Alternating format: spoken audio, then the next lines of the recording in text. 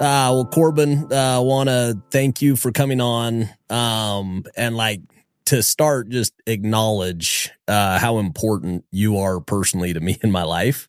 I try to tell you all the time, you know, the gratitude that I have for you and Kara.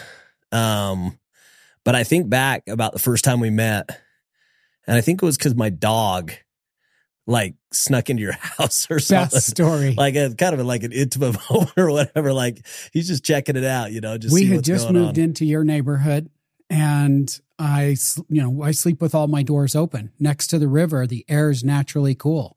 So you leave the doors open, that cool air comes in. Well, so does Houston. So I wake up one morning and there is this big shaggy dog inside my house. My golden retriever is sleeping through this on the floor next to me. And I'm thinking, any second, he's going to wake up and craziness is going to ensue.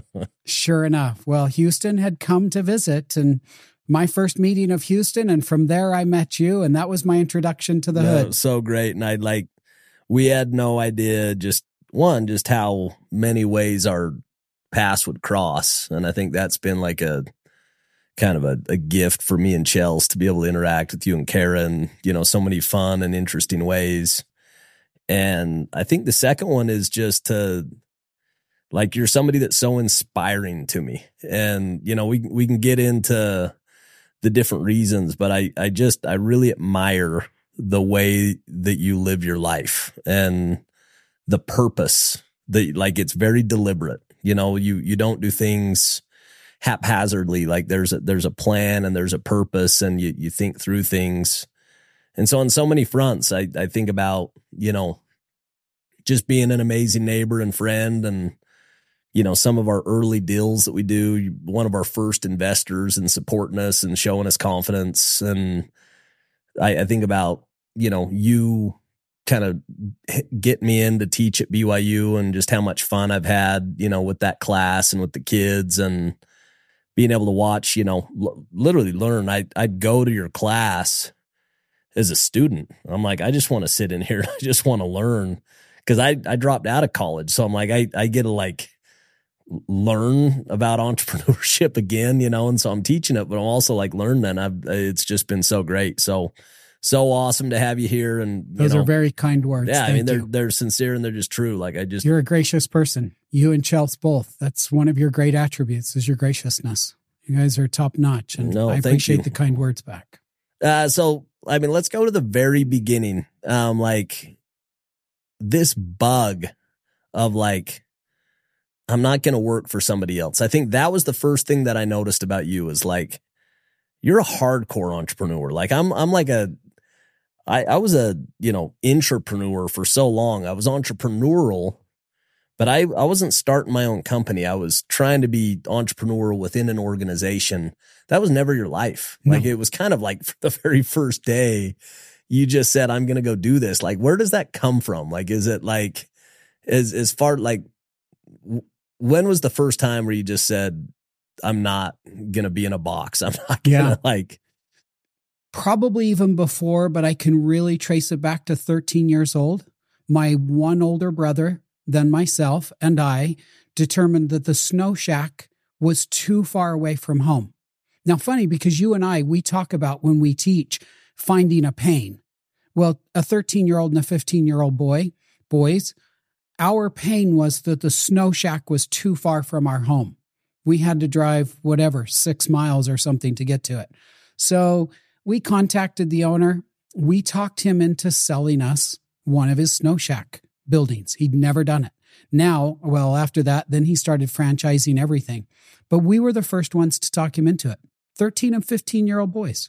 Our dad popped the money for us, and off we went. We operated a snow shack for 4 months during the year, and that's where it started. I mean, I literally, like, I've got a 13 to 15-year-old right now. Yeah. And I think if they came to me and said, like, I want to bring a snow shack, I'd be so excited. I'd just be like, how can I like support this, like this drive, you know, that your dad had to be so pumped that like I don't think my dad hesitated. I can't remember those details, but it happened. So he was willing. That's so cool. You know, that thing made $3,000 to $3,500 net Yeah. each summer. So I was the wealthiest, that's like self-made thousandaire Life in junior high and high school. For sure. Yeah. It's just not about the $3,000. Although, hey, that was a lot of money. It was figuring out my cost of goods on each snow cone. For sure. It was opening and closing. It was managing employees. The education that I got from 13 to 19 years old, making next to nothing. I mean, it's like, it's the gold. It's, and I think your identity, it's got to just like give you so much pride. Identity is a good word. Yeah. It was my identity because everybody was like, oh, Corbin, he has the snow shack. Yeah. He's got his own business. And that was all through high school. And I don't know. I didn't think much of it other than this is what I do. It was so innate. I didn't ever think I'm going to be an entrepreneur. It was just, I didn't get jobs. I did things to make money. See, that's great. Like for me, I never had that. Like I don't think I ever saw myself as an entrepreneur. And maybe I didn't have like the confidence because I was a very confident kid. Yeah. But maybe not the confidence in that. And maybe it was that I didn't have kind of the right mentors or models or whatever it was. But I, was always very entrepreneurial, but within an organization. You know what I mean? But that was always something that stuck out to me is like, and we'll have kids in class that come up and just say, hey, should I do this? And I just said, my road and Corbin's road are very different. I was extremely entrepreneurial for 16, 17 years within an organization. Yeah. And I was able to act as an entrepreneur without the same liability. Corbin's hardcore. Like Corbin, from the day, he got started, he's never taken a paycheck from anybody else. And that's not my life, Maybe that's the ADHD in me. I see a lot of kids with ADHD and they tend to be on that path. So I've almost wondered if it was that. Yeah. But if you take that word entrepreneur, it's a very unique word. And I mean it from the standpoint of, well, here's a good example. 2 young ladies, one of whom took our class. They started a business. It's a marketing firm, and they are crushing it. They're doing so well. They were my guests in class 2 weeks ago. Yeah. They take the class, and she was headed down the road of medical. She was going to medical school. She comes into the class, and all of a sudden, she diverts from medical school, and she's going to be an entrepreneur. But her statement to me was, Corbin, before I took your class, I didn't even know what entrepreneurism was. Yeah. And I would have to say same for me. I didn't either. I just didn't think I need to go get a job. Yeah. Instead, I was creating ways to make money, but not with a lot of forethought. Yeah. Innate is the best word. You're just out hustling. Yeah. Yep. Which is a lot of what you did. You did it within an organization. I had a very similar, it was in sales, and sales is like, I felt like I was a business owner my entire career. Like I never had a salary ever. Like it was all variable comp. It was 0 or it was a lot, and there was no cap. So it was structured very similar to being a business owner and a lot of kind of the same mechanics. But some of the pieces that weren't there was I didn't sign my name on a lease. I didn't have to go pay payroll every week. Yeah. A lot of like those core functions that actually like you need to go learn those things, like those good lessons in life. And I just never did, and it, everybody's past different, but I always admired that so much about you. And I have always wanted to ask the question of like, where'd it come from? Yeah. Like you born with it? You have a dad that's teaching you it? Is it just something that you have that experience so early that it's like this aha moment that's like, I'm never going to go like, I'm sure like $8 an hour, $20 an hour is like repulsive to you. It's like, I can't do that. Why would I do that? Well, my dad's path was the same as yours. So he was entrepreneurial. He was a salesman within an organization, but no cap. The harder he worked, the more he made. Yeah. And so there was that entrepreneurial thing in the family, and he was always encouraging it. Yep. But I also noted this. You said a moment ago, it's about sales. A company with sales, if there are sales, people can come along behind us and clean up our messes. For sure. If there's revenue. Yep. When there's not revenue, You're dead. you're dead. You're dead. It's a tough road. Yeah. My dad was the consummate salesman. Casey, everything I did my entire life, I was being sold on. But I didn't realize it until I was in my 20s. But my dad's telling me how I need to get up early and weed that flower bed because in the morning, the ground is moist and it's cool outside. The weeds are going to come easier and it's going to be not as difficult work because it's not going to be as hot. He was selling me on everything I did. And so the other thing people say is like, how did you learn to sell? You know, you always hear the quote, you could sell ice to an Eskimo or whatever those cliches are. My dad sold me on everything I did. And I don't think he did it intentionally. It's just natural salesman. Yeah. It's like, I need these kids to go out and learn to work and weed the flower bed. I'm going to get them to do it. And I've heard you, say this 100 times. Like you're one of the biggest proponents that I've ever met on having that skill in kind of your repertoire of skills of sales. Like that's kind of a essential skill of an entrepreneur is to be able to persuade, to be able to communicate, to be able to, you're chief evangelist number one. Like no one's going to believe in your company more than you believe in your company. Fair. And, you've always kind of promoted that so much in an ecclesiastic environment that a lot of times doesn't kind of, sticks up its nose at sales or looks down on it and kind of looks at some of the more hard skills as more important skills. In the faith that we belong to, the LDS faith, young men are expected to go serve a mission. Yep. I would hold that same expectation for my children to go do summer sales. Which is so great. I mean, your daughters went out, both of them did it, crushed it. And it scared me having them out walking around neighborhoods, 100%. Knocking on doors.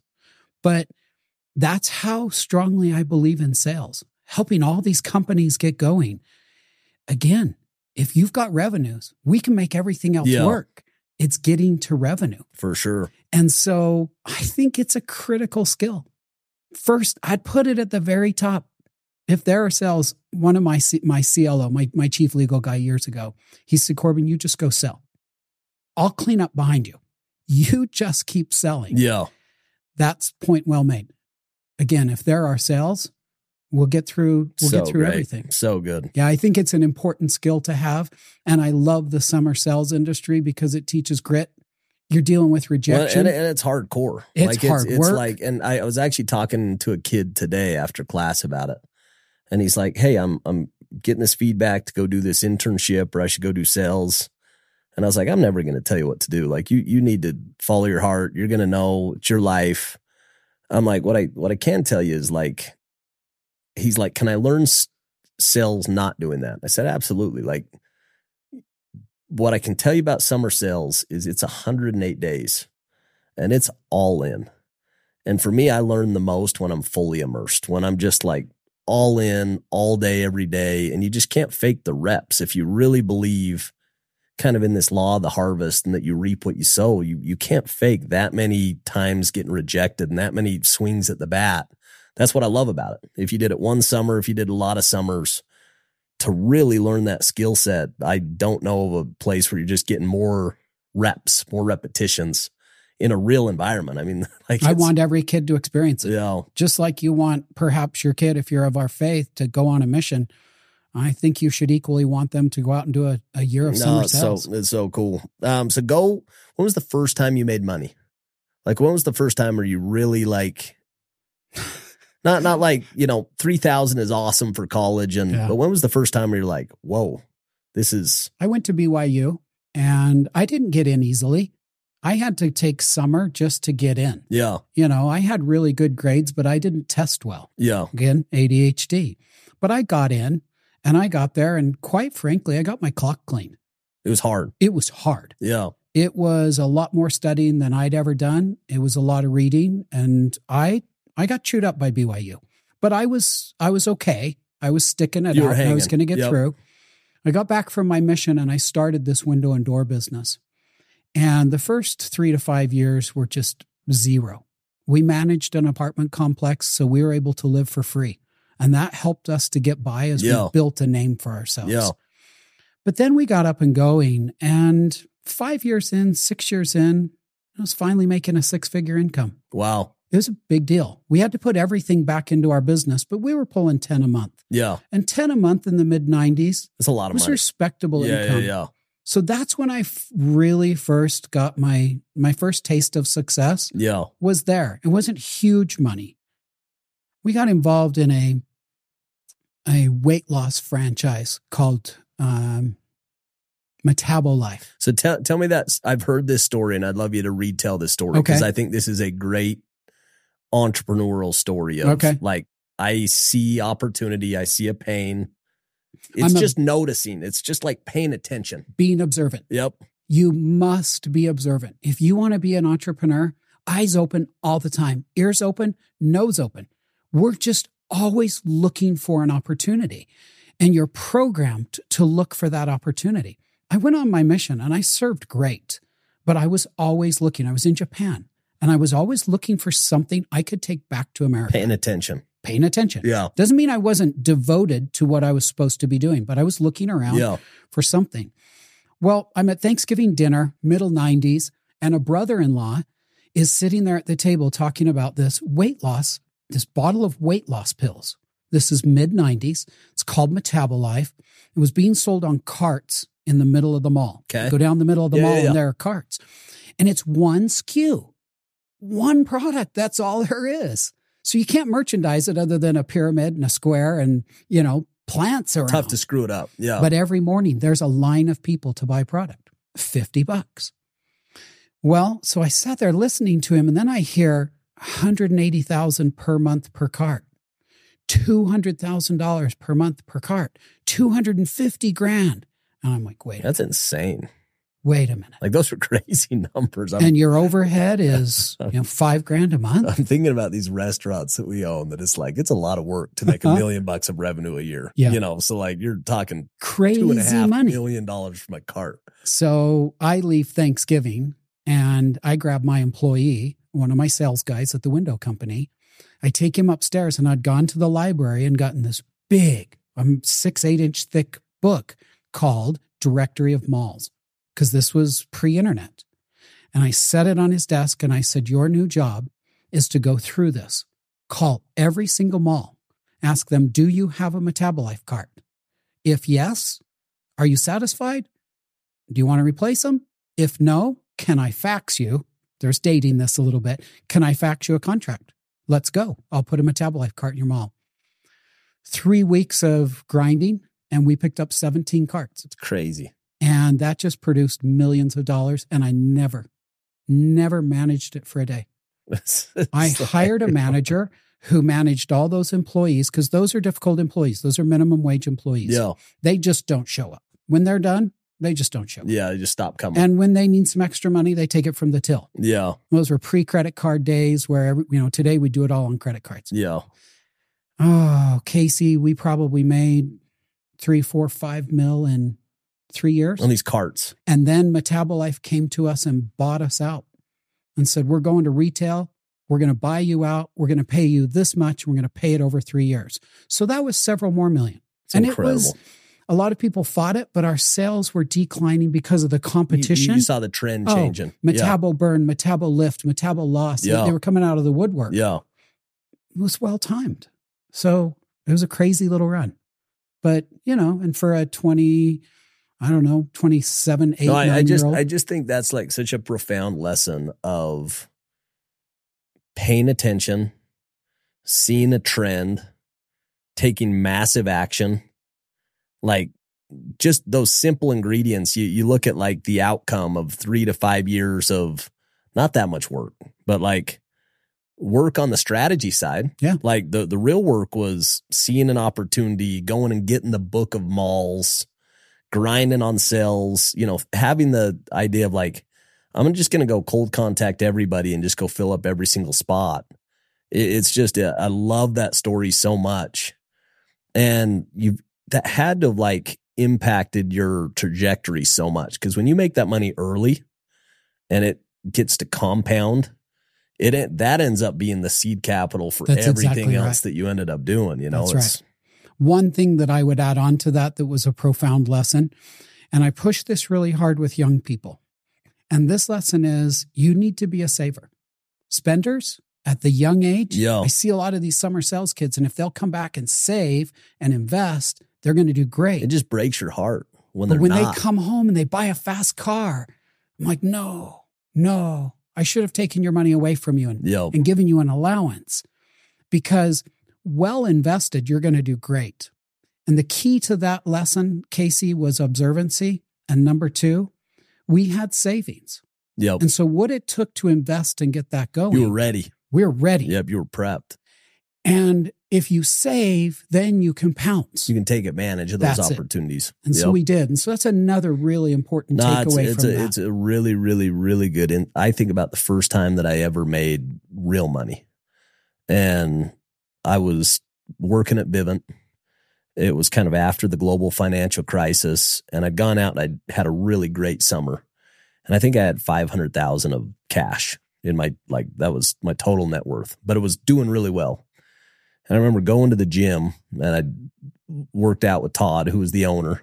There was like a group of us that was like our ritual, go work out and chat about the business. And it was so fun. Those were like really fun years. And he comes and he says, hey, one of the other owners is, he's going to sell a third of his equity. Guy named Keith, that was one of the original founders, he was not as active in the company and was going to sell. And so I remember asking Todd, same thing, just, well, are you going to buy it? He said, no, I'm way, way too deep in it. I'm like, well, could I buy it? He's like, well, I can ask. We went back and talked to Goldman Sachs, and they're like, yeah, it'd probably be good if employees, have some skin in the game. We don't have to come up with the capital. And so he comes back to me, and it was like because it was a private sale, it was a really good deal. I knew it was a really good value. Felt like I was getting it for about half or a third of what it was worth. And so again, not too sharp, but sharp enough. I'm 25, 26 saying this is a really good opportunity. Probably the best opportunity I've ever seen in my life, but I had savings. Opportunity knocked and you could capitalize. But this is the craziest part of that story was I remember I'm like, I want to go deeper in this deal. So this is like just me, getting creative. And I'm like, who would lend me money to go deeper in this? Like I'm not going to see another opportunity. And at that point in my life, now it's like the opportunity of the century comes around every week. But at that point, I'm like, I'm never going to see this again. And so I'm like, who would lend me money to go deeper in this? And I'm thinking about it. I'm like, Keith, the guy who's selling it, he would lend it to me. So I go to Keith. I'm like, hey, will you lend me money to buy your equity? And he's like, I will, but it'd be like way expensive. I'm like, well, what's expensive? And he's like, 24%. I'm like, oh man, okay. And so I'm like, I could make about an $8,000 a month payment pretty comfortably at that point. So I'm like, okay, I can borrow $400,000. So now I've almost doubled. I've got my 500, get another 400. And I go back to Todd, and Todd's just like, no, that's way too much. That's so expensive. I'm like, well, what should I do it for? He's like 12% max. I'm like, well, do you do it at 12? He's like, yeah. I'm like, sweet, I'll take 800, because it was the same payment. It was like, I have now I can get you double. Just halved it. And so I literally borrowed 8, put in 5, and 2 years later they sold the Blackstone for $2 billion. And that was like it changed my life. It was this chunk of capital that came in that ultimately, like when I look back at everything I've done, that was the seed capital. That was the accelerant. That was the accelerant. That started the fire. Look where you are today. But I had that, like you said, because I'd been industrious and I'd saved. I'd created a nest egg that I was ready for that moment. And so really, really good insight on, you got to create it, but you got to keep it. Yeah. Like if you go consume it, doesn't do you any good. And it's all proportional. When you're young, they're small deals, but it's opportunity knocking and being able to capitalize on the deal that's the size for you. And then it will grow. And if you'll just follow that pattern, I think it turns out well. It did for you. It did for me. But if you're a spender, enjoy your nice car. Yeah. Enjoy your nice watch. That's your reward. That's a bummer of a reward by how do you teach that lesson though? Because it feels like that one's one that I've tried for all the years that I was with Vivint. I mean, it was like mandatory financial literacy training, because you got these young guys, almost like professional athletes, that go make money for the first time they've ever made it. And then they just blow it just as fast. They get scammed. They spend it on stupid stuff. you're really like trying to get after them, but it feels like I failed more than I succeeded trying to teach that lesson. You know what I mean? I think that the biggest thing is for them to have a goal. It's not a whole lot different than a kid who wants a new remote control car and he's saving up for the car. If there's something out there that they're working toward, and in my world, it tends to be that piece of real estate. Yeah. I push the lesson of early real estate Which that's investing the really best, hard. the best class every single year of the whole course is that financial literacy class you teach. I think every 19 to 23-year-old should be looking to buy their first piece of real estate. Yeah. It should be a duplex or a home with a basement apartment. Live in the basement, rent out the top, or rent out both levels. That's where they should be putting their money. Yep. It's safe, it's going to grow, and there's your goal. I want you to work toward that down payment. That's 30 to 50 grand, maybe a little higher in today's world. But with that goal, now all of a sudden I'm saving because I want something and I want something bigger. Yep. So I get them locked in on the vision of creating wealth through real estate, and that forces them to save. And if they can't, then there's not enough discipline. How long have we been teaching that class? Is it 4 years now together? This is 10.5 for me. Well, I'm a lot less, but I think it's 4 or 5 together that I've been doing it with you. Yeah. It's fun for me now because I have some years. You get to see some fruits. But I've seen kids do what you teach them to do. Buy their first duplex, live in half, put down a little bit, put down 2.5% or 5%, be the, occupy it. So you get those good financing terms. And right now it's more expensive to own, but there was a time where it was 2.5%, 3%. And they're locking in these rates that, anybody who took that advice, it's just serving them so well. So well. And it chews up your cash, which is a good thing. It's like you actually you can't spend. Suck it into an asset. And I think back about that, I just investing every dollar that I had was probably my best defense against myself. And I've seen people, a lot of my friends that made tremendous amount of money over a lot of years and don't have that much to show for it. And I think their lifestyle gets as big as their cash. They just grow into the lifestyle versus, just not having it. I agree. Yeah. Yeah. So what was the best deal you've ever done? Because you've done so many at this point. What was the one that you're like, that's the best deal I've ever done in my entire career? Yeah, hands down, that's got to be Michi Bag. A childhood friend came to me in 2007 and said, hey, will you take a look at a product? And I was doing some consulting work for a company. I just finished a stint where I'd sold a company, done my 2 years, and I was done. I'd actually done 3 years. I really enjoyed it. Okay, so I stayed with them an extra year. Yep. And I was learning a lot from 2 billionaires.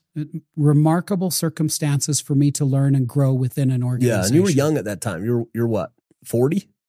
I was 40. Yeah. So I said, hey, what is it? And he said, it's a handbag. And my first reaction was, you've got to be kidding me. You want to take a handbag to the market? Yeah. I mean, talk about a crowded space. Walmart and Target have every imaginable bag on the low end. Yeah. And then you've got Gucci, Prada, Max Mara, all these on the high end. You're going to go try to you penetrate Coach that market. In the middle. Yeah. What's your ploy? What's your strategy? Yeah. And he says, can we just sit down? So he comes, he sits down and he shows me this bag. And the pain is, we're always looking for a pain. The pain is women like to change their bag to match their outfit. Yeah. Okay.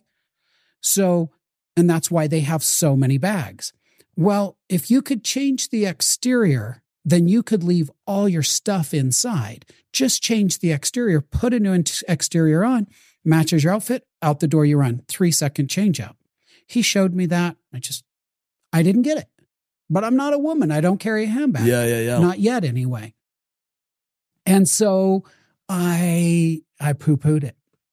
I'm just like, He says, come on. Would you explain that to me? I would have been out. Right. I'd have been like, this isn't my thing. Same. I've got no expertise. I've got no passion for it, So I invited some ladies into the conference room.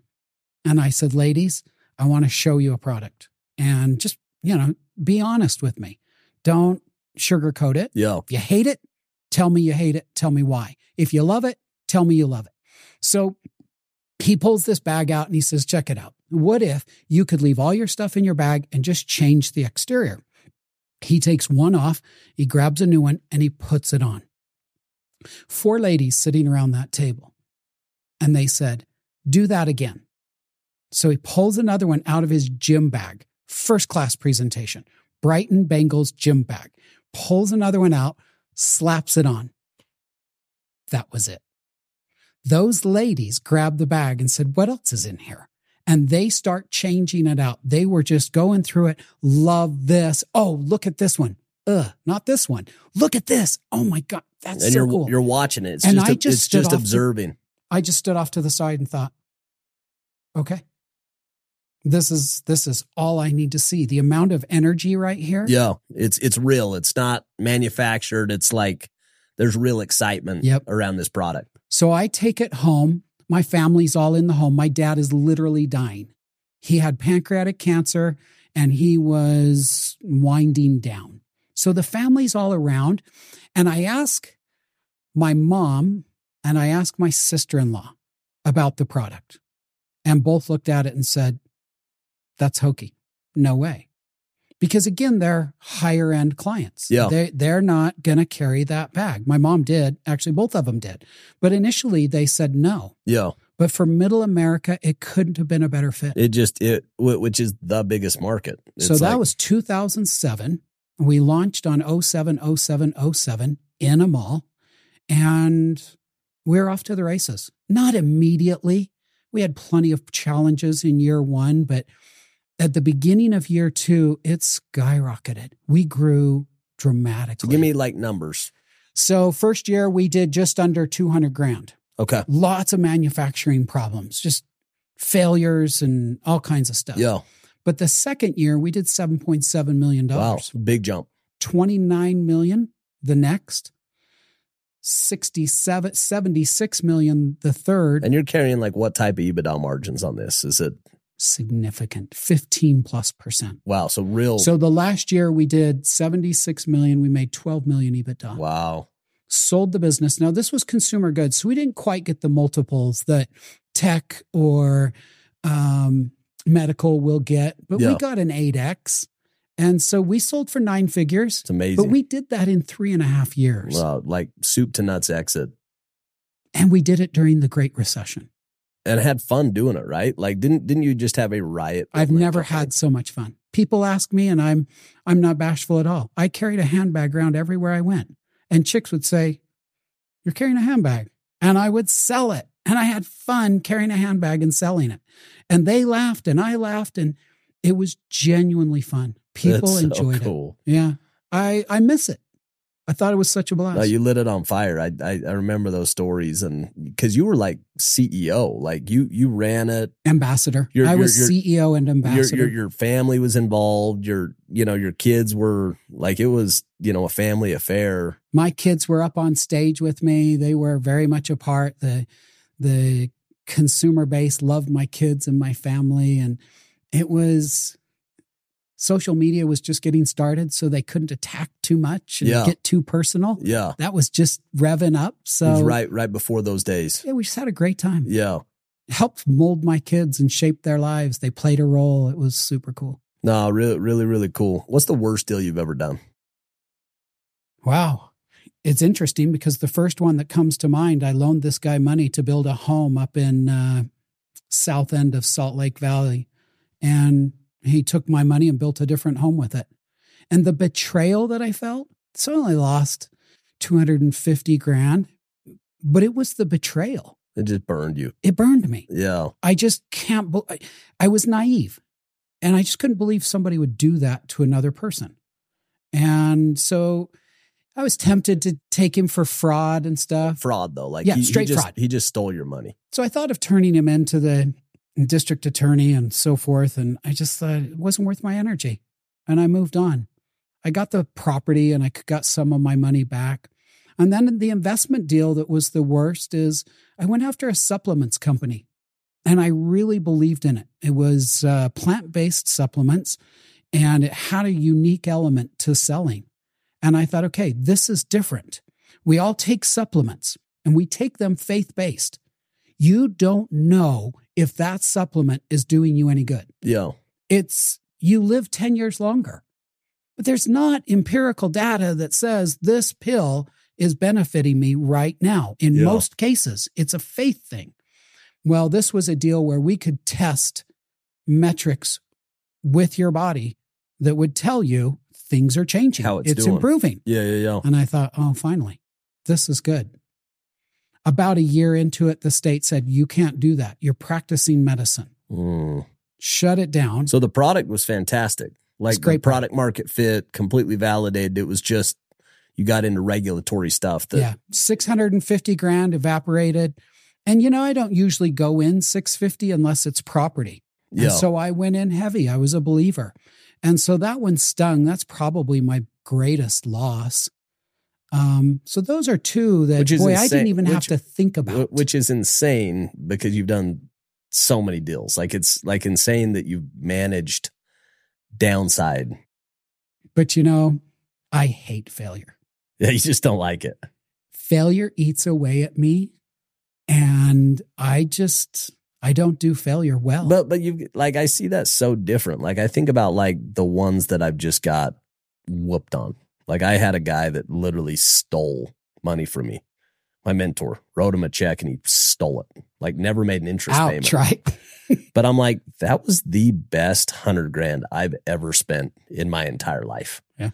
I'm so glad I did that at 23 years old instead of 53. Amen. You know what I mean? Like, that I could get that lesson on when you lend money, you get it documented with an attorney and you get collateral and you get 3-to-1 ratio plus of collateral to, you know what I mean? It's like somebody can tell you that. You learn it when you lose. Right. You know what I mean? And so it's like, I look back at those, I'm like, I don't, bless the dude's heart. I'm with you. You didn't graduate from college, right? Nope, I didn't. So here we sit. We are professors teaching entrepreneurism at BYU as non-grads, which I don't think is fraudulent in any way, because my wall of diplomas dwarfs any graduate. Yeah. 8 exits that are most of them substantial. Those are diplomas.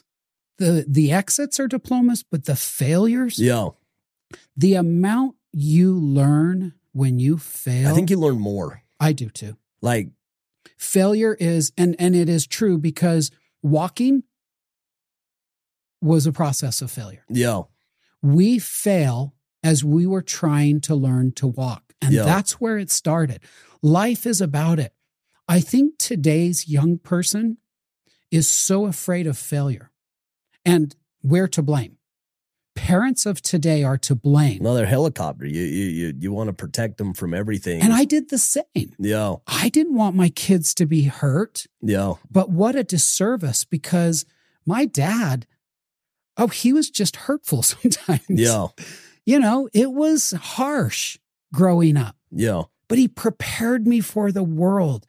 And my argument is, our young people aren't prepared for the world. Great book, Comfort Crisis. I listened to it about, 6, 8, 9 months ago. And it's just this talk about, hey, we talk about doing 30 minutes of cardio 3 times a week and we think we're heroes.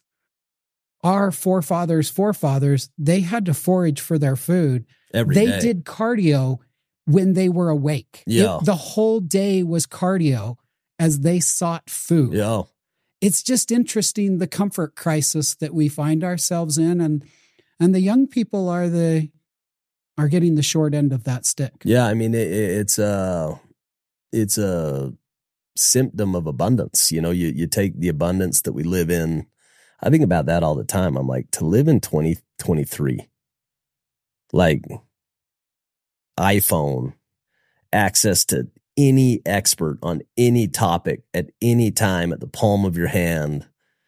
We're living longer than we've ever lived. We live better than we've ever lived. Like, to be able to get on a plane and fly to Europe or Asia, or didn't have to trek across the plains, did we? It's crazy. Like, freeze to death. The entire history of the world and how long it's been around, and like today we just get all of that. So that's the good. the bad is like people can hide. And I think parents, like, it's really hard. It's hard to see your kid struggle. You don't want to see kids, you know what sad. I mean? Like it's so painful for so you to you see. Step in, and we should be stepping in less. Yeah, we should be stepping in less. Honestly, that was the thing that I loved so much about summer sales is it was so hard and it was so personal. That there is no one can do it for you. Scrape yourself off the ground. And it was just like this like emotional muscle that you have to earn. But the people who earned it, they were so proud and they had so much confidence. And then even if they did it one summer or 2 summers, you see them just go and they have like this muscle, this like when you talk about being scared of failure, when you've just got your teeth kicked in so many times, you don't care anymore. Like when you've broken a bone, you're not scared of breaking bones. You've already done it. It's like the bad's not that bad, you know? I've got a great story for you. Jessica was out selling and she would call me most mornings. She would be dropped off on a street corner and she would call me and say, Dad, I need a pep talk. It was so scary for her starting that day and going up to that first door. She called and said, Dad, help me get going. I thought that was so incredible that how real the fear was, but that she was ready to tackle it. And we talked through it and she's walking to the door and she goes, here I go. We love her. Like special kid. Yeah. I mean, she served our kids. She teaches at our kids' school and she's loved our kids, you know, and it's hard not to love people that love your kids. And so like we love Jessica. But the second piece is like, this is one of the reasons that I admire you is that you had all the means and the resources not to have your kids have that experience. You could have sheltered them from that very easy. You could have paid for their school. You could have, and you didn't. You like chose, and you and Kara chose to let them go have pain. And that's really hard. Like that's hard to do. And, you know, I'm taking this as like lessons that I need to do this stuff. Like my kids are young enough and I'm having these lessons and I just need to let them fail more. Should be a prescription for today's adults, for today's parents. I need to. Parenting. Yeah. Kids have to experience failure so they're prepared for the world. Yeah. Because the world's full of failure. And it's hard. Like the world's like a nasty, hard place. So like be prepared for hard. Yeah. We don't need to be afraid of it. Yeah. Just know what it tastes like and how to deal with it. Yeah. That's all. Yeah. How do I deal with it when it comes? There's no such thing as a life without failure and without pain. Yeah. Doesn't exist. So better to teach them how to deal with it than shield them from it. So walk me through this. What fires you up? Like people that don't have money, I think they think when I get money, then I'll be happy. Or like, you know, this is gonna, but you've had it for a long time. You've had it from, you know, like what lights you up? Like like when you think about it, you're just like, this is my purpose in life. This is like what gets me. That's a complicated question. 2 things came to my mind when you asked that question, Casey. The first one that came to mind was I love to kill it. I love getting a kill. I'm not a hunter. So my kill is closing a great deal. You love doing deals. Yeah. I love doing deals junkie. And I love selling businesses. Yeah. That's what gets me out of bed, and I fly out of bed every morning. I don't You just lay love in it. bed. You love the game. I'm ready to play. Yeah. But I think the most rewarding thing I've ever done in my life is to work with young adults. What you and I do over there, working with people, the mentoring, the one-on-one mentoring where there's nothing in it for me. The young people we've taught to buy a piece of real estate who now have 3 and 4 and 5 and 6 doors. Some kid spoke in my class the other day. He has over 24 doors and he's not 30 years old. I mean, there's a kid that actually asked me randomly for your number today. He's going to have you come be on his podcast. It's a kid named Zach Anderson. He sent me a message. But I think about him when you're describing that. And I was like, Zach was a 16-year-old that was stocking my fridge. Literally, he was stocking my fridge. He's like this 6'5", gangly, long hair, you know, stocking my fridge. And he started he was like a sponge. He was so hungry. So I'd give him a book and I'd say, hey, I'll pay you, $200 if you read this book. And I do that with a ton of kids. You do. Most people don't read them. Like 90% give them one book. They never come back. They never finish the first one. I'll bet he's finished 50 over the last 5. And he's making like close to 7 figures now. He's like got into door to door. He's, but he's a different human. Like when you see him, his confidence, it's when you talk about like the satisfaction of seeing, because you can't help somebody that doesn't want to be helped, but the ones that want to be helped, you can help them a lot. You know what I mean? Like, but we take our class and there's the kids who want to do it. Yeah. And then there's all those who just haven't caught the vision. Yeah. They're still going through the motions. That first group, it's just exciting. Yeah. And what you've done with your book thing, I know I've talked to so many young people who have taken your book challenge and run with it. You've changed people's lives with that. And there was nothing in it for you. It cost you $225 with the cost of the book. No, I think the real cost last year was like $68,000. Yeah. Per kid. Like real cost to that. Per like young person though. Yeah. And when we do that and there's nothing in it for us, that's the real reward. But it truly is. It's like there's nothing more magic than, and I think, my dad did it with me. And it's even more humbling looking back now, realizing my dad didn't have a ton of extra money. He was a real estate agent with 7 kids. Wow. He was paying me $100 a book. This is 1990s. Like in today's dollars, that's like $400 or $500. And I remember he's given me How to Win Friends and Influence People, The Richest Man in Babylon, The Magic of Thinking Big, 7 Habits. And I'm a young kid and I'm getting these ideas that are, I can't think of my life today wasn't like wildly influenced by these ideas when I'm 14, 15, 16, 17 years old. And so, yeah, like when you're describing, that's the most meaningful. I would agree. We do all this other stuff and it's fun and we fly out of bed for it, but rewarding working with young people. Well, I think there's times and seasons in life too. And you're kind of getting into this time and season where like you have this time to teach. Like you're not trying to do your first startup. You've done a lot of them. You're not trying to do your first exit. You've done a lot of them. You're not doing your first investment. You've done a lot of them. So you actually have like a lot of miles under the tires. And so when somebody comes with this idea, there's actually like a lot of like good wisdom that you can share, if somebody wants to like listen to it. So I think it's this perfect combo of 1, you caring enough to do it. And then 2, being available. Yeah, that's really special. Talk to me about Kara.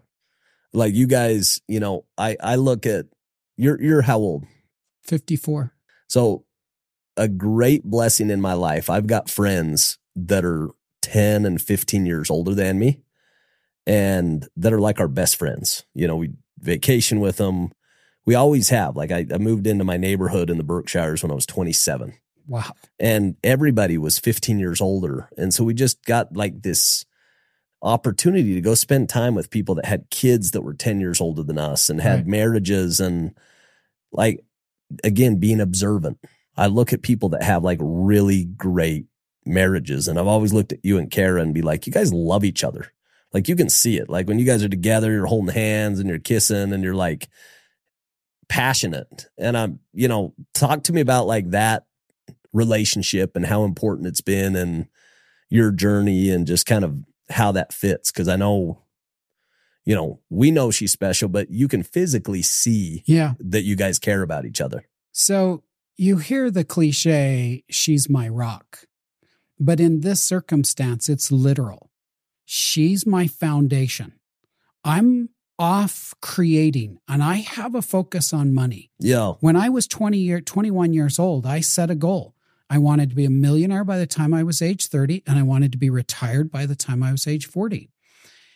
I didn't know why I set those goals. Somebody forced me to set goals, and that's what they were. Yeah. Today, those aren't goals that I'd say I'm really proud of, but that tells you something about me. I've always been pretty worldly focused. I've been pretty monetarily focused. And so to have Kara in my life, who is truly a spiritual giant, she's the leader of our family. Now, that's quite a statement. In our male society, you think, wow, no, Kara's the leader of our family. I mean, I could say the exact same thing. Kara raised our girls. Chelsea runs our house like a business. Like she's my incredible. daughters, you said a moment ago, your daughters are so remarkable. Hats off to Kara. Yeah. She raised those girls while I was off building businesses. Yeah. That's the cold, hard reality. And so I cannot give enough props to my wife for the person that she is. She will compare herself to me and look at my exits and look at all the things I've got going on and say, I don't measure up. And I think, no, this is the one time where you have your priorities out of order, because what you've accomplished measures so much greater than what I've accomplished. I don't think that's a Kara thing. I think that's a women thing. I do too. I my wife right now, she's kind of going through that where I wouldn't say it's a midlife crisis, but we're deep. We've got 5 kids. She's been going at it for a while.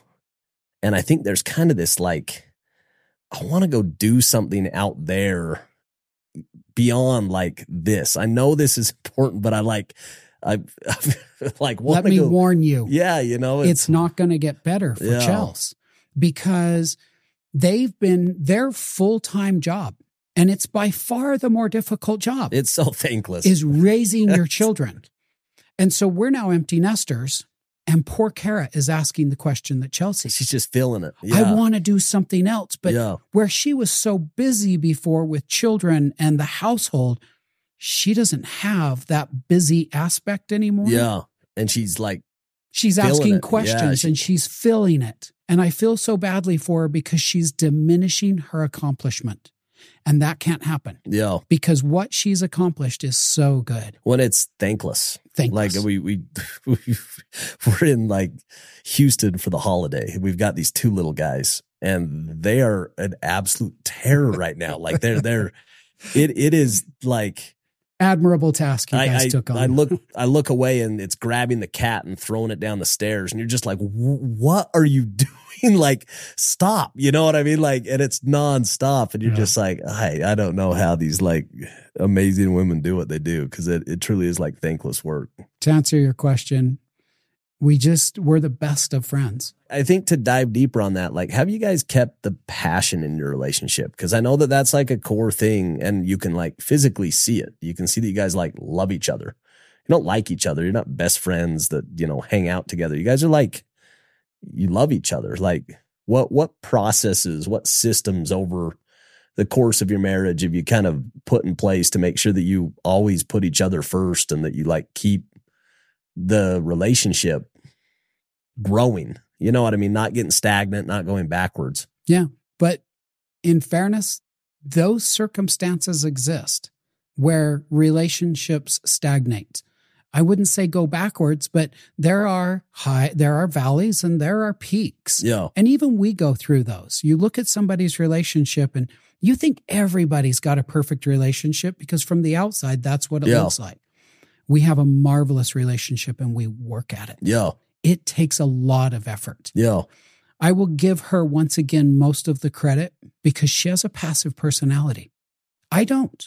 Yeah, you're no, I'm type A all the time. All red, all go. Yep. And her type A personality makes it easy for us to get along well because she lets a lot of things go. Yeah. And I'm probably not the easiest guy to be married to because I'm always going somewhere. But look, we get together for our prayers every single night. We hold hands. We do a lot together. People say, yeah, we reserve Friday nights for dates. We spend most evenings together. You guys we snuggle up, we watch movies, we play games. She searches out 2-person games and we're playing all these great games. We just found Crud the other day. It's a riot. We're having such a fun time playing Crud.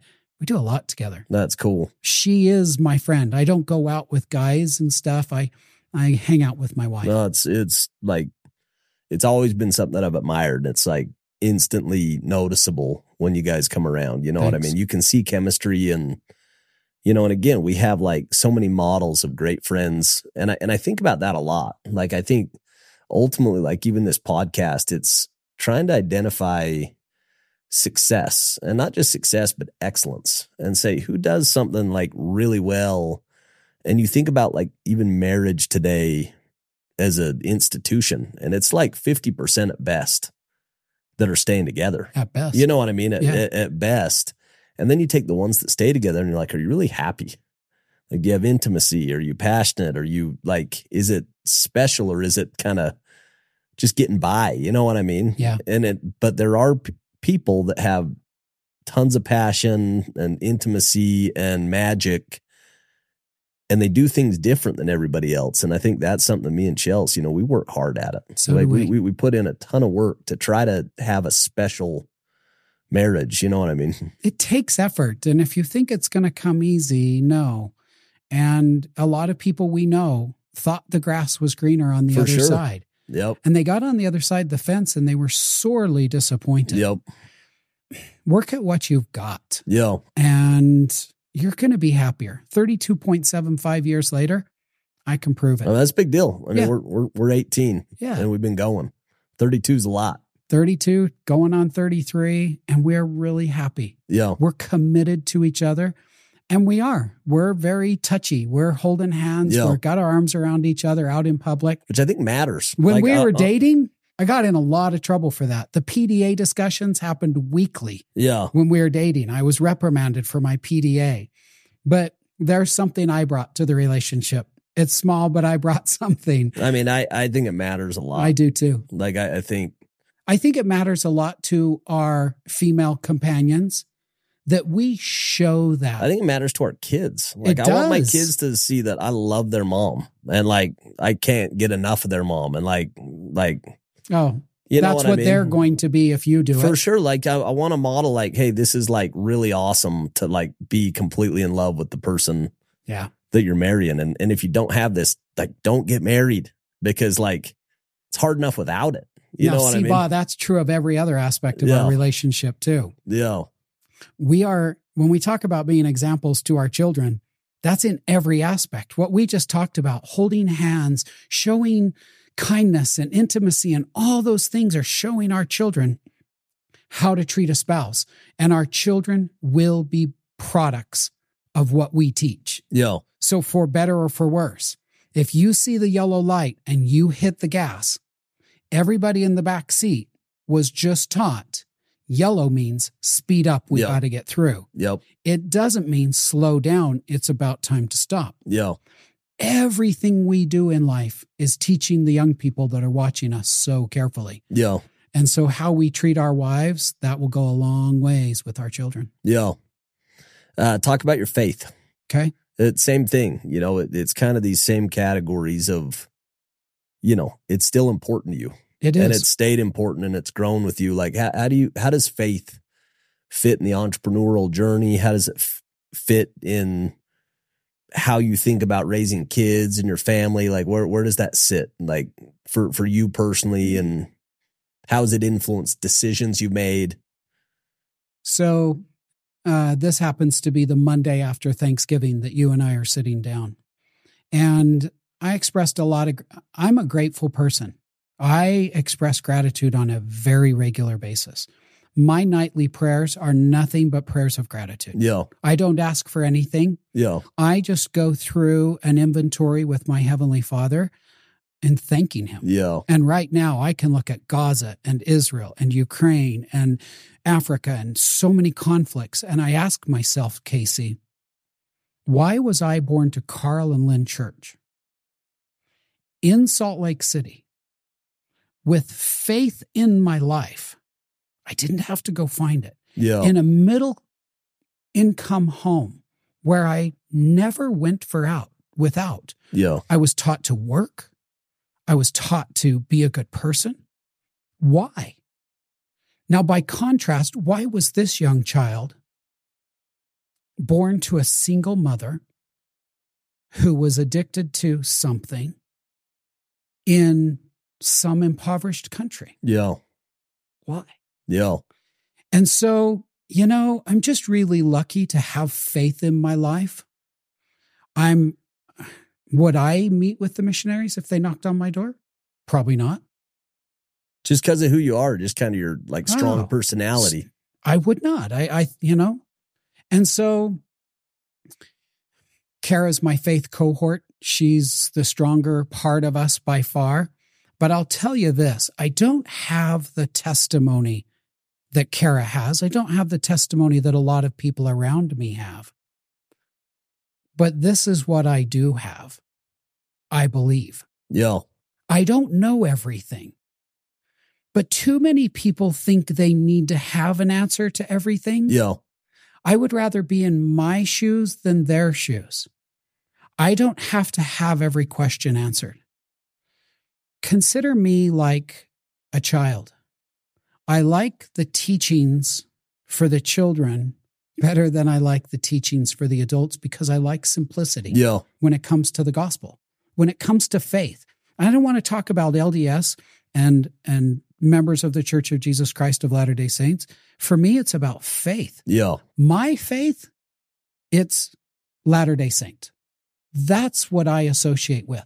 That's where my base comes from for goodness. Yeah. That's where my teachings come from.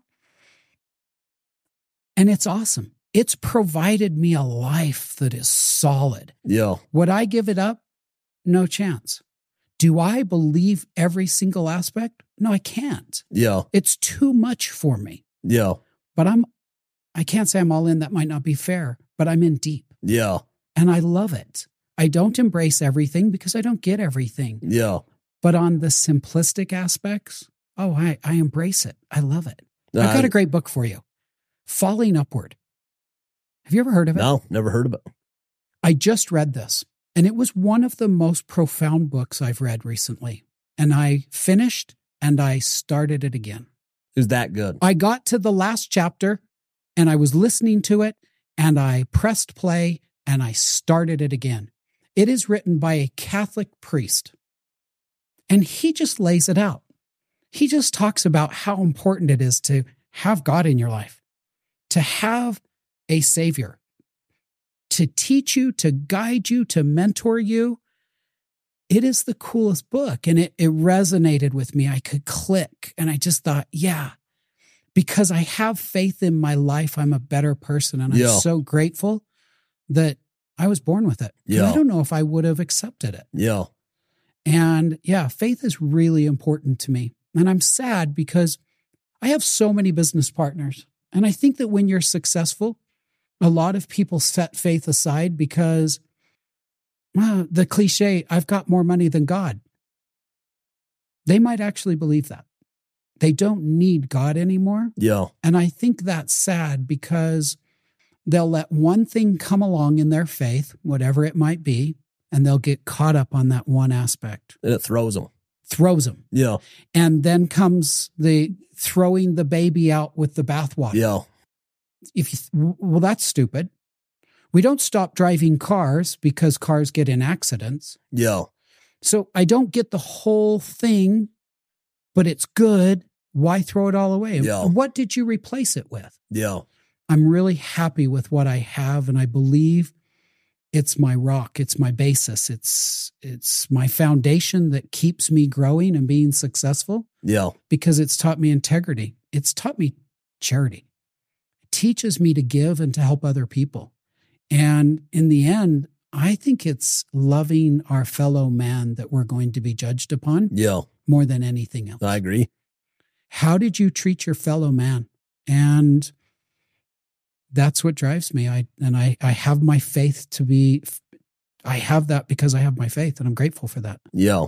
Did that answer, was that? No, I think it's so profound. I think it resonates with me because my faith is very simple as well. Like I don't get caught up in too many things. Like for me, it's more working, not working, functioning, not functioning. And I look at kind of the outcomes that I get from having this structure and like guardrails and having kind of, the structure of my life. And it adds a tremendous amount of value. Like I value going to church with my family. I value them seeing that, that faith is important to us. I value praying with my family every single day and them seeing that, hey, this matters to us, and us like showing gratitude on a daily basis and thinking of others and how we can help them and how we can keep them in our prayers.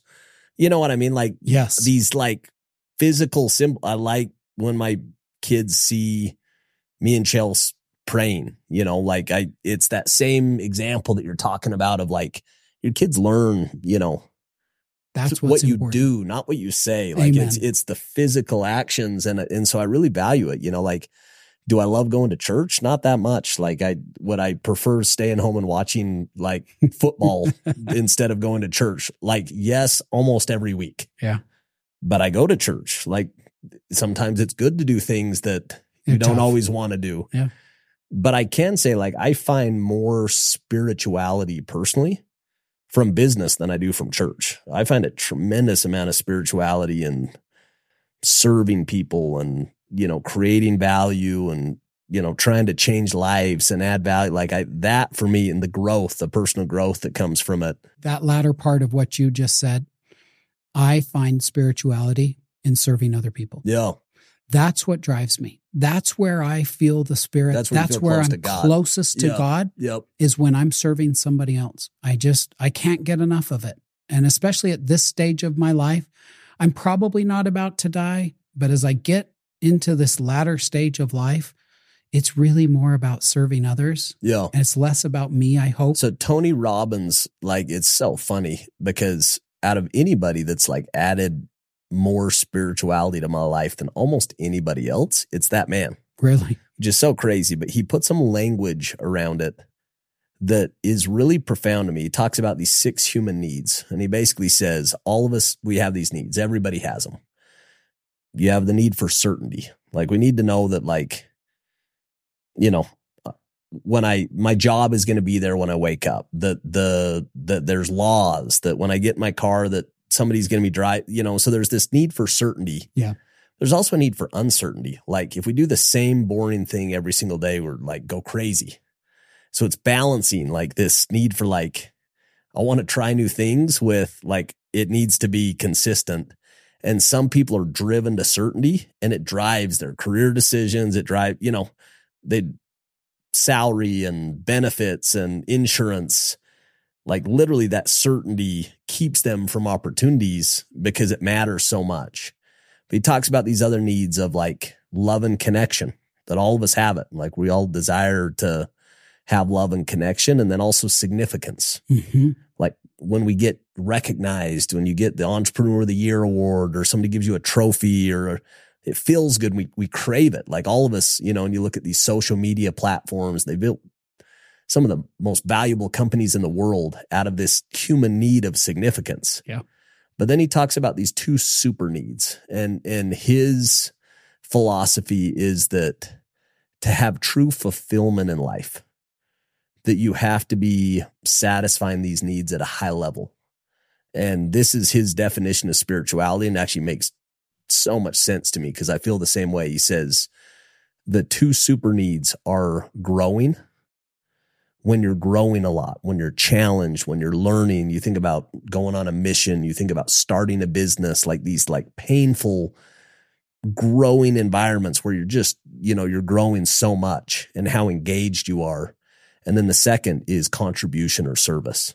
Like when you have deep service and deep growth, that his philosophy is that that's where you find maximum fulfillment or maximum spirituality. And when I kind of put that frame around my life, I felt the closest to God when I was on my mission.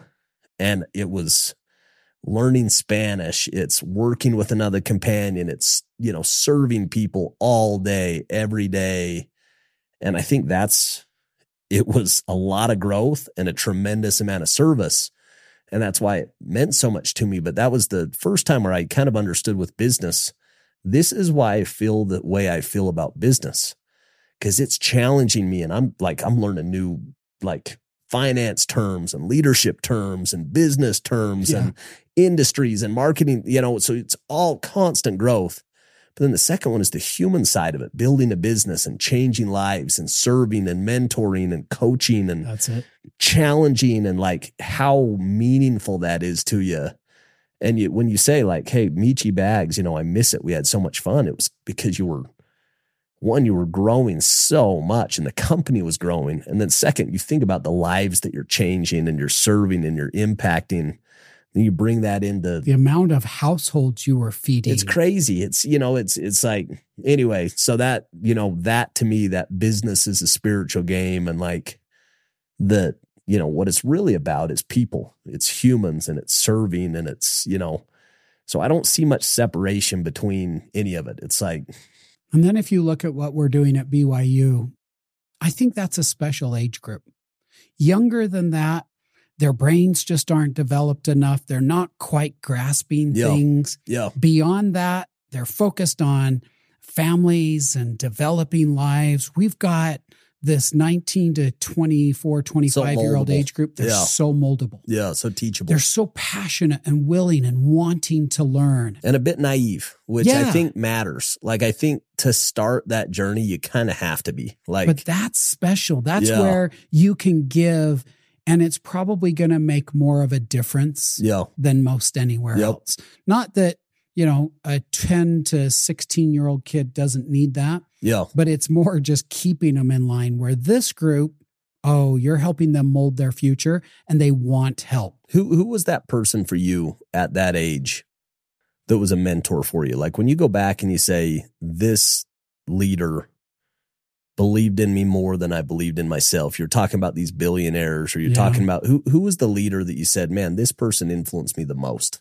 Yeah. As a young man, number one's my father, but you're looking for outside the household. I know that, but my dad put so much belief in me, encouraged me on. He was that guy. Yeah. But outside of my dad, and I have to put him on a platform way above anybody else, but I had young men leaders like Mike Alder, who just really took me by the hand and guided me down the path, and really remarkable people in my life. Awesome people. When I started my first business, a guy out of Grand Junction, Colorado named Jim Chapman. Okay. I mean, Casey, when I was 21 and started this business, I looked like I was 12. You're a baby. Yeah. Yeah. People are handing me $50,000 deposit checks in the mid-90s. It was a lot of money. And like, really? You're handing a kid your $50,000 deposit check? I looked young. Wow. And Jim believed in me. And he said, we can do this. I'll help you. We can do it. He's an older guy. I don't even know if he's still alive, but it just meant a lot to me. That's so cool. Special guy in my life. And I don't think he knows it. I don't know that, it's been a lot of years, and I just need him to know you made a difference for this. That's really, I see this common theme of, it's almost like that parable of the sower, where it's like you have these seeds, but when it hits that fertile soil, those same seeds in different soil, and you just don't get much. But when it hits that fertile soil, and I think about myself, and I think about like all the different tracks I could have gone. I was from Logan. The only reason I ended up in Utah County was to go play baseball, and I got cut from the baseball team. I'm like, you just like, how did this happen? How did I end up here? But I think about Todd Peterson and Alex Dunn, and these two guys that I'm 24 years old. I just lost everything. Company goes bankrupt, owner of the company steals my money, lose everything. And these two guys at this impressionable age that you're talking about, they believed in me so much. And it like made me believe in myself. And I to this day, I'd run through a wall for those two. It's 16, 17 years later, but they changed my life. And I think about that age, and I'm like, man, that's, I don't know what I would have done without those two. You know what I mean? Yep. And that's what you're doing right now. Like, and even some of these new projects, I don't know if you're ready to talk about it, but like some of these new projects that you're working on, they're going to do that. They're just going to change so many lives. And I think, when you say, hey, Casey, what is Corbin's legacy going to be? I think it's the next chapters. I don't think it's the 7 companies. I don't think it's any of that. I think the next chapters are really going to be your legacy on kind of the impact that you make on the world and how people are going to remember you. I hope what I'm working on now is of great significance. I hope it changes a lot of people's lives. I hope you can see the difference of this project in Utah County 50 and 100 years from now. I'm completely certain of it. Like I hope that's the case. I don't even wonder. I just know, just based off what I've experienced with you, like that BYU class is a great case study. And I see it all the time. I mean, I see, when I see you at a game and I just see kid after kid after kid come and find you and just tell you how much that class meant to them. And I think, some of these other things that you're doing they're just going to be fantastic. So I'm so excited to see that next chapter. Thanks, brother.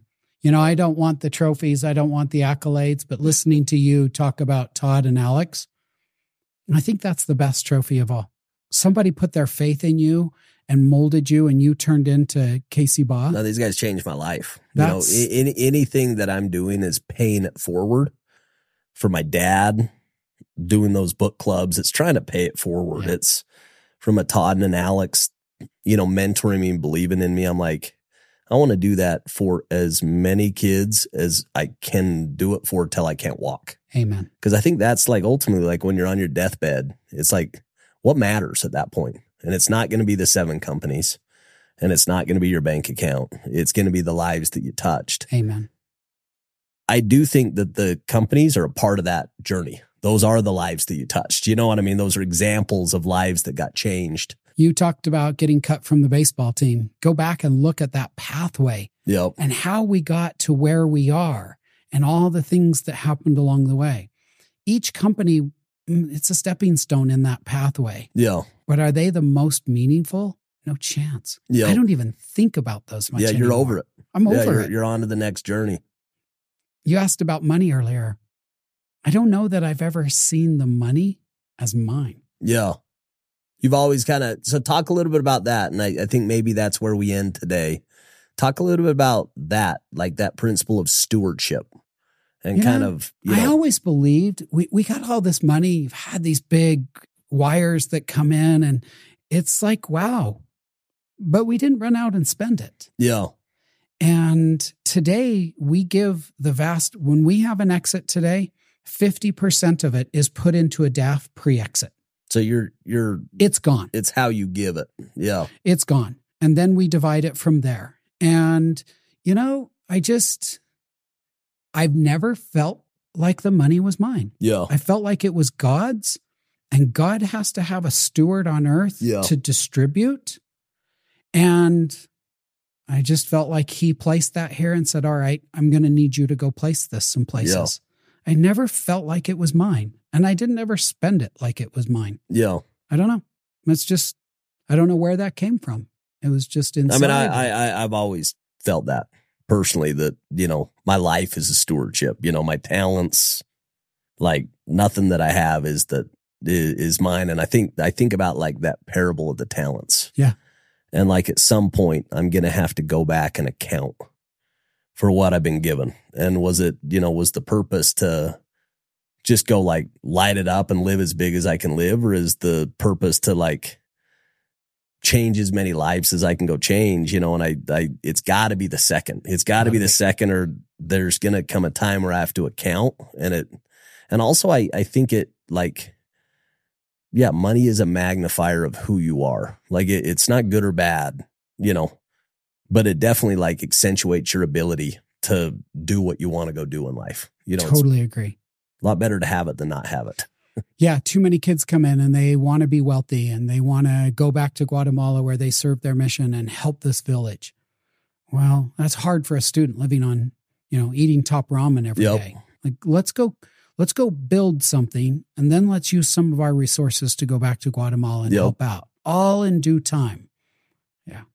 I think it's special when you don't think that okay, I'm going to go back to the beginning. You asked me, how did you become an entrepreneur? Where did the sales ability come from? And I said, innate. So then where did it come from? Yeah, it came from God. It was a gift. Yeah. And if I'm arrogant, thinking I'm the greatest salesman in the world, I'm the greatest businessman or entrepreneur in the world, that's a mistake. But I think that with that stewardship comes the responsibility to develop those gifts. Like all of us, played with the kid in sports that was the best kid on the team, but didn't put in the work. Came easy. Yeah, and ended up getting passed up and kind of squandered the gift. And I think about that a lot. And I'm like, I just want to look back and say I did the best that I could. Like I worked as hard as I could. I put in real effort every day. I left nothing on the field.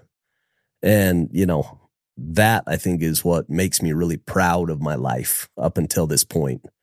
Is I feel like I've done the best that I can. I've gone for it. You know what I mean? I haven't there's no skid marks. Even I don't the failures, leave anything on the even table. the failures have been kind of glorious failures. You know what I mean? It's I think I'm going to work right up until the end. I don't think and there's I anything hope better. it's in service. Yeah. I hope I'm just helping somebody start a business and they're getting going when I fall over. Brother, I've loved chatting with you. Hopefully this first of many. Can't wait to I love you. You're doing great stuff. I appreciate our friendship and all you and Chelsea do in the community. Thank you for coming and sharing. So see you, Thanks for brother. having me.